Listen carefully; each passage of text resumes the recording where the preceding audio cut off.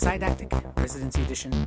Today is Tuesday, May 16th, 2023, and I am Dr. O'Leary. Right now, I am 6 weeks away from starting my 4th year of psychiatry residency in the National Capital Region. This is a podcast about psychiatry and neuroscience, and if you haven't been here before, I welcome you. Today, I'm continuing an intermittent series called In a Word. And the word that I chose for today is Akathisia, or Akathisia. Akathisia, I've heard it pronounced many ways, and I haven't really spoken it so much as I have read it. So if I switch back and forth between pronunciations, please forgive me. This podcast is just me trying to make sense of things that I struggle to understand. What I say here, then, is just my opinion. As informed or uninformed as it might be, it is definitely not the opinion of anyone else, and that includes the federal government, the Department of Defense, the Defense Health Agency, or the universities of California. If you keep listening to the end of this episode, you'll understand why I included the universities of California in the disclaimer this time. According to StatPearls in the National Library of Medicine's online database, akathisia is defined as an inability to remain still. Psychiatrists are most aware of this condition because it is sometimes associated with antipsychotics, or most of the time associated with antipsychotics, and we think that it has something to do with D2 or dopamine type 2 receptor blockade, because it's a common side effect of antipsychotics that tend to have an affinity for D2 receptors. However, it appears much more complex than that. If you remember back to an episode that I did about the corticostriatal-thalamocortical tract in the brain, D2 receptors, or D2 expressing neurons, help us to coordinate movements in the striatum. But these neurons are also modulated by glutamatergic, serotonergic, cholinergic, and noradrenergic pathways. Somehow, messing around with striatal neurons in one way or another results in a constant movement. And this is different from like the large choreiform movements that you see in Huntington's disease, or like the tremors that you see in Parkinson's disease. If you ask someone with akathisia to stop moving, they'll likely become very uncomfortable.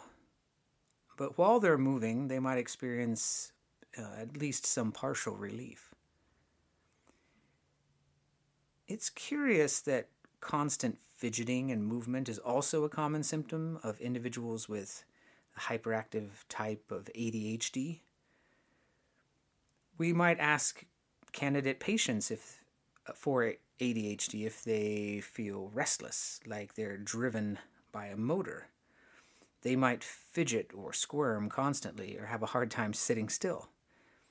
And sometimes occupational therapists will recommend that kids diagnosed with this disorder be given fidget toys like spinners in school to help keep them focused, or keep their focus on their need to move on an object that's not distracting, like getting up in class or moving around the classroom. They may also, at least these kids, be very uncomfortable when asked to sit still. However, the treatments for ADHD and akathisia are very different, and I don't want anyone to confuse the two things. There is little evidence to my knowledge that ADHD and akathisia share more than some superficial resemblance. Even if they do share some common pathways, they are most definitely not caused by the same thing. Akathisia can be obvious to an observer or to the sufferer, but it also might be rather subtle. If you notice a large change in the amount of activity of the lower extremities of a patient who you've recently prescribed antipsychotics to, like they're sitting and kind of dancing to non-existent music while tapping their fingers, then that's really suspicious for akathisia. But what if they're just wandering around a ward or pacing their room? How sensitive is that for akathisia? I don't really know the answer to that question. Heather Thompson, when she was a doctoral candidate at the University of Southern Mississippi in 2021, published a doctoral project titled Implementation of an Akathisia Scale into the Mental Health Assessment to Screen for Early Onset Akathisia.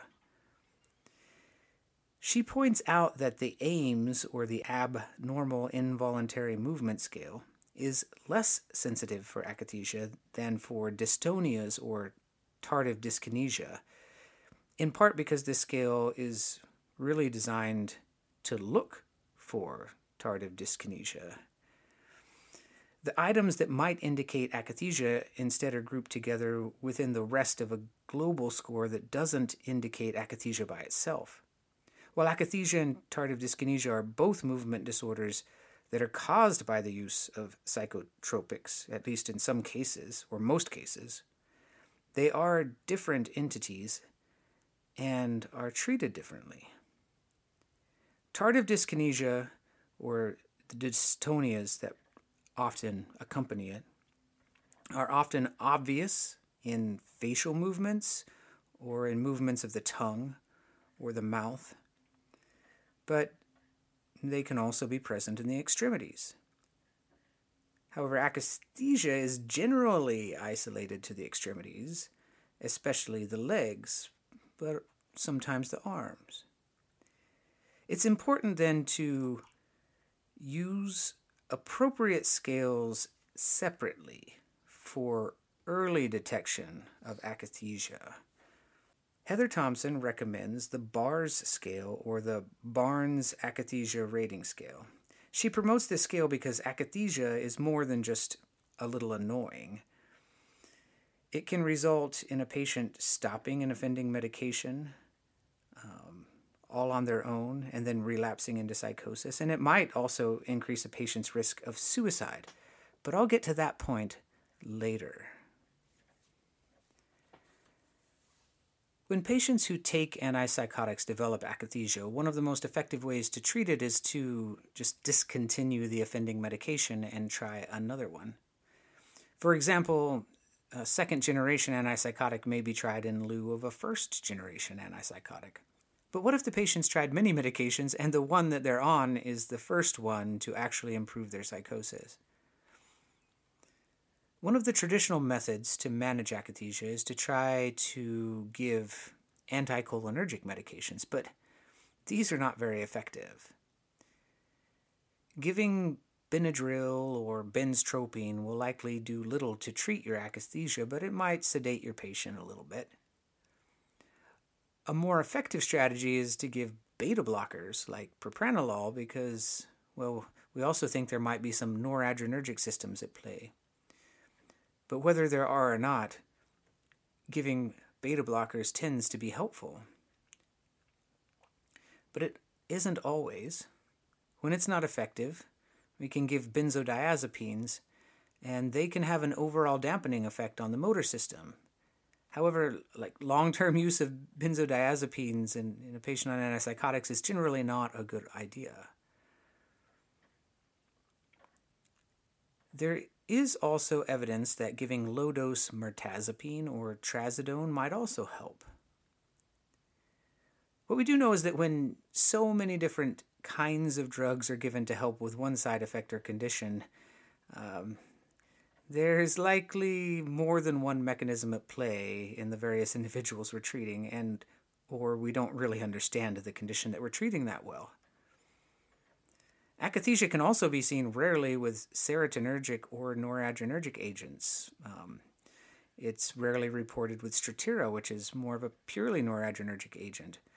Prozac and Zoloft were noticed to contribute to akathisia in some patients really early in their use.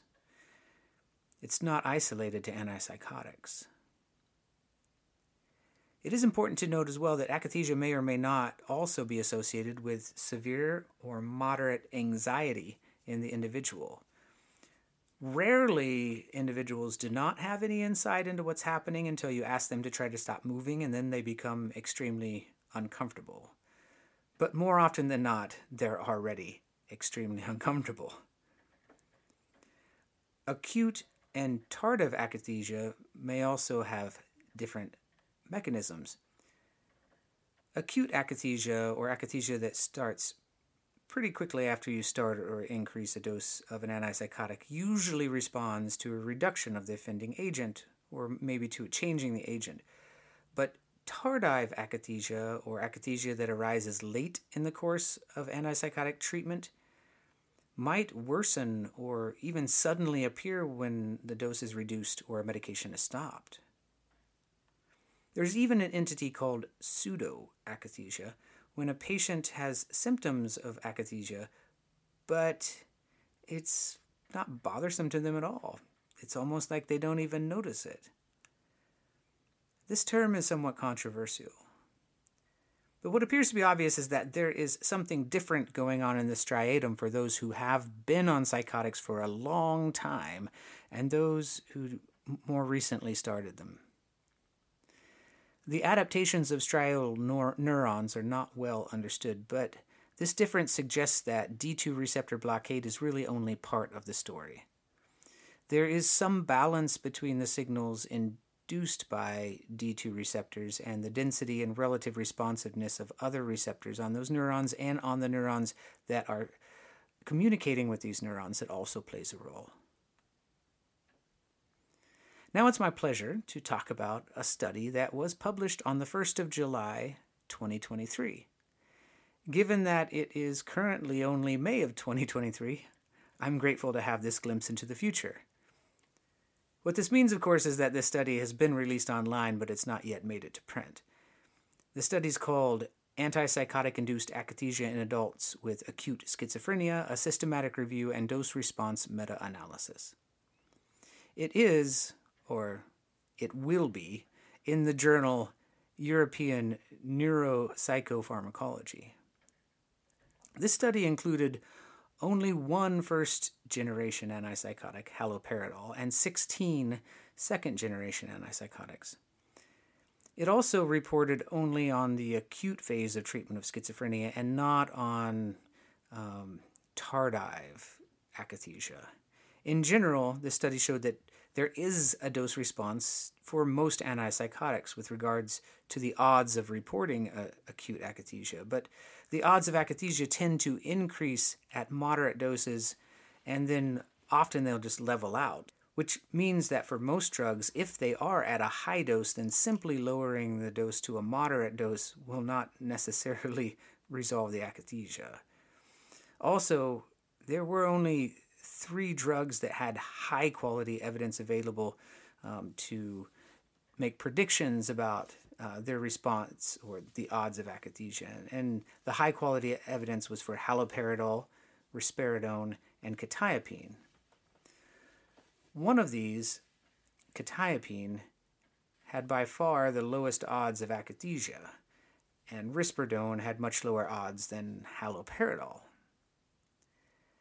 Quetiapine and its metabolite norquetiapine at different concentrations together antagonize just about every kind of receptor, including like histaminic receptors, serotonergic receptors, muscarinic receptors, adrenergic receptors, even NMDA receptors, and of course most of all like dopamine receptors.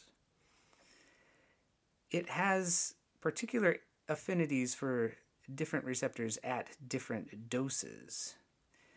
The only receptor that quetiapine partially agonizes is the 5-HT1A receptor. So given quetiapine's really broad scope in the brain, it seems less likely overall to cause akathisia than any of the other psychotics because it's just like doing more things or not doing one thing, I guess you could say, as well as the other antipsychotics. There was one antipsychotic that curiously appeared not to plateau, which means that basically at higher doses, it appears always to increase the risk or the odds of akathisia. And this was lurasidone, aka Latuda. So lurasidone is a full antagonist for dopamine type 2 receptors and serotonin 5-HT2A receptors and 5-HT7 receptors, and a partial agonist for 5-HT1. There doesn't seem to be a good explanation for why more Latuda will almost always result in a higher odds of akathisia, but the statistics seem to suggest that. This study supports the idea that drugs in general that prefer D2 receptors have higher risks of causing akathisia than those that preferentially block like 5-HT2A first.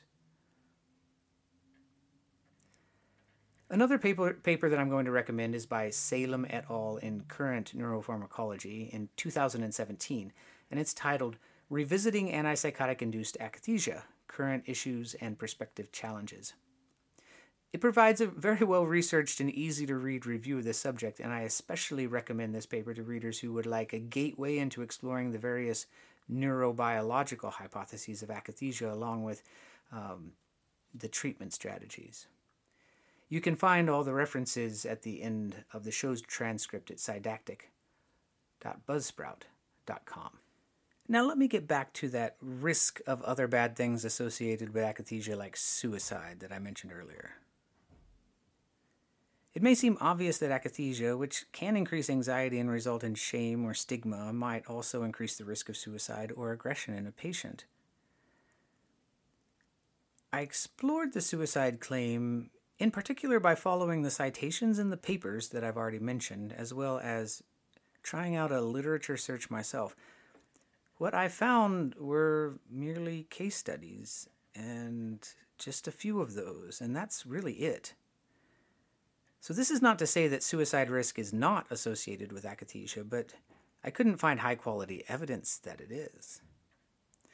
But regardless of whether akathisia increases the risk of violence or suicide, it is certainly unpleasant, and we should be aware of it and prevent it or treat it in our patients. It's not confined to patients using antipsychotics. Serotonin and norepinephrine reuptake inhibitors are also associated with akathisia, though more rarely than antipsychotics, possibly because increasing serotonergic transmission can, under certain circumstances, also reduce dopamine transmission in the striatum.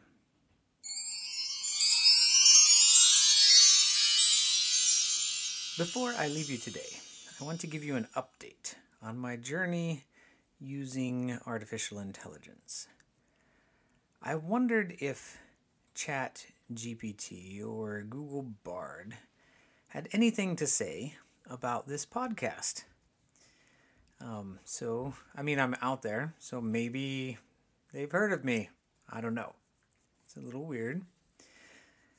ChatGPT, disappointingly, had never heard of the podcast Sidactic, which wasn't surprising because it's trained on static data sets that either didn't include me in the data or didn't find me interesting if they did. What is funny is that ChatGPT did go on to talk about how, maybe Sidactic was a play on words where Psi referred to psychology and dactic was a play on didactic and potentially referred to something that was learning psychology, and which I thought was actually pretty intuitive because that's what it was, and it was a play on words, and I didn't expect a artificial intelligence to come up with that. But it didn't have anything to say about the podcast itself. Bard, on the other hand, which actually can search the internet, was more than willing to comment when I asked them to tell me about the podcast. And the results were amusing. So Bard identified me as Dr. Patrick O'Leary, which is not true, though undoubtedly Irish.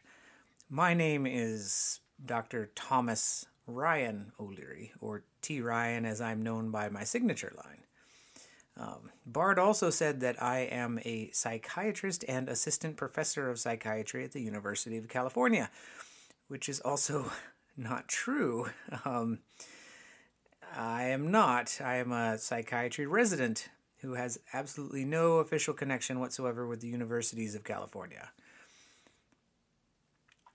Bard also went on to say, quote, "The podcast covers a wide range of topics, including the latest research in psychiatry, clinical practice, and public policy.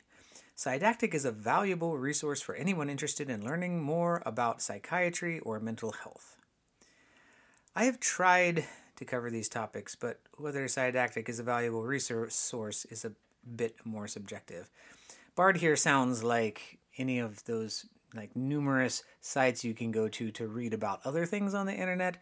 So I think because it's trained on that sort of data, it just sounds like an internet site, honestly. Bard went on to say, quote, "In each episode, Dr. O'Leary interviews experts in the field of psychiatry to discuss a variety of topics," which is also just not true. I've only ever been able to convince a single other psychiatry resident from my program to come on the show, and only for one episode, so I don't do that regularly. Finally, Bard reported, "Dr. O'Leary also hosts a Q&A segment at the end of each episode where he answers questions from listeners about psychiatry and mental health." I have never had a Q&A segment. Maybe Bard is predicting the future. When AI makes up facts, this has been called hallucination, but I really don't like that term used that way.